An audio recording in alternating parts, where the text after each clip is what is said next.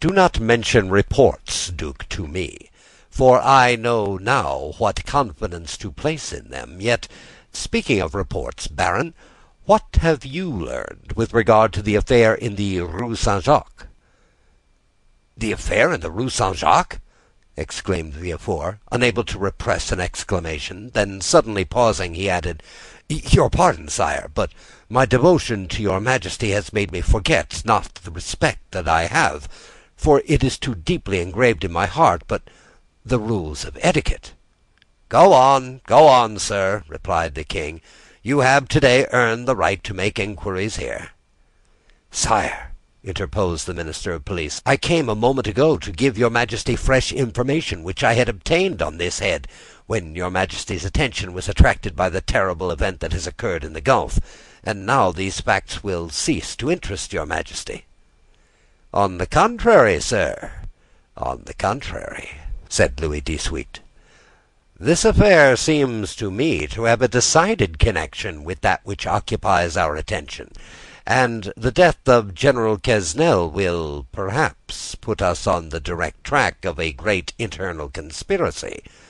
At the name of General Quesnel, Villefort trembled. "Everything points to the conclusion, sire," said the Minister of Police, "that death was not the result of suicide, as we first believed, but of assassination. General Quesnel, it appears, has just left a Bonapartist club when he disappeared. An unknown person had been with him that morning, and had made an appointment with him in the Rue Saint-Jacques. Unfortunately, the general's valet, who was dressing his hair at the moment when the stranger entered, heard the street mentioned, but did not catch the number." As the police minister related this to the king, Villefort, who looked as if his very life hung on the speaker's lips, turned alternately red and pale. The king looked towards him. "Do you not think with me, Monsieur de Villefort, that General Quesnel, whom they believed attached to the usurper, but who was really entirely devoted to me, has perished the victim of a Bonapartist ambush?" "It is probable, sire," replied Villefort. "But is this all that is known?" "They are on the track of the man who appointed the meeting with him." "On his track?" said Villefort.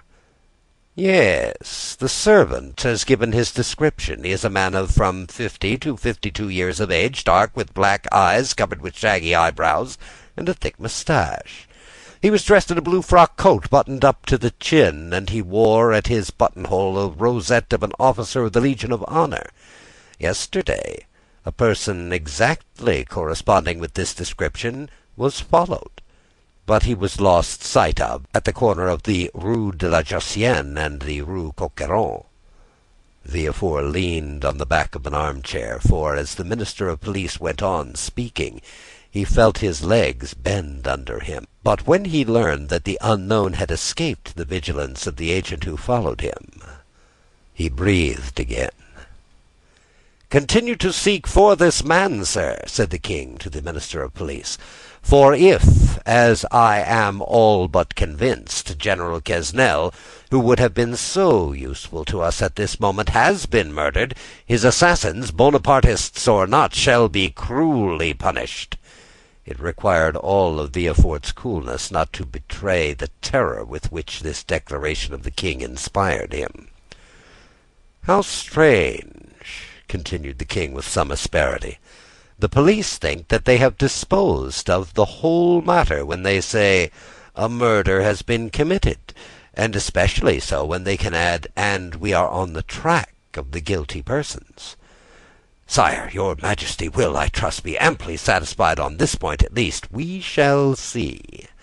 I will no longer detain you, Monsieur de Villefort, for you must be fatigued after so long a journey.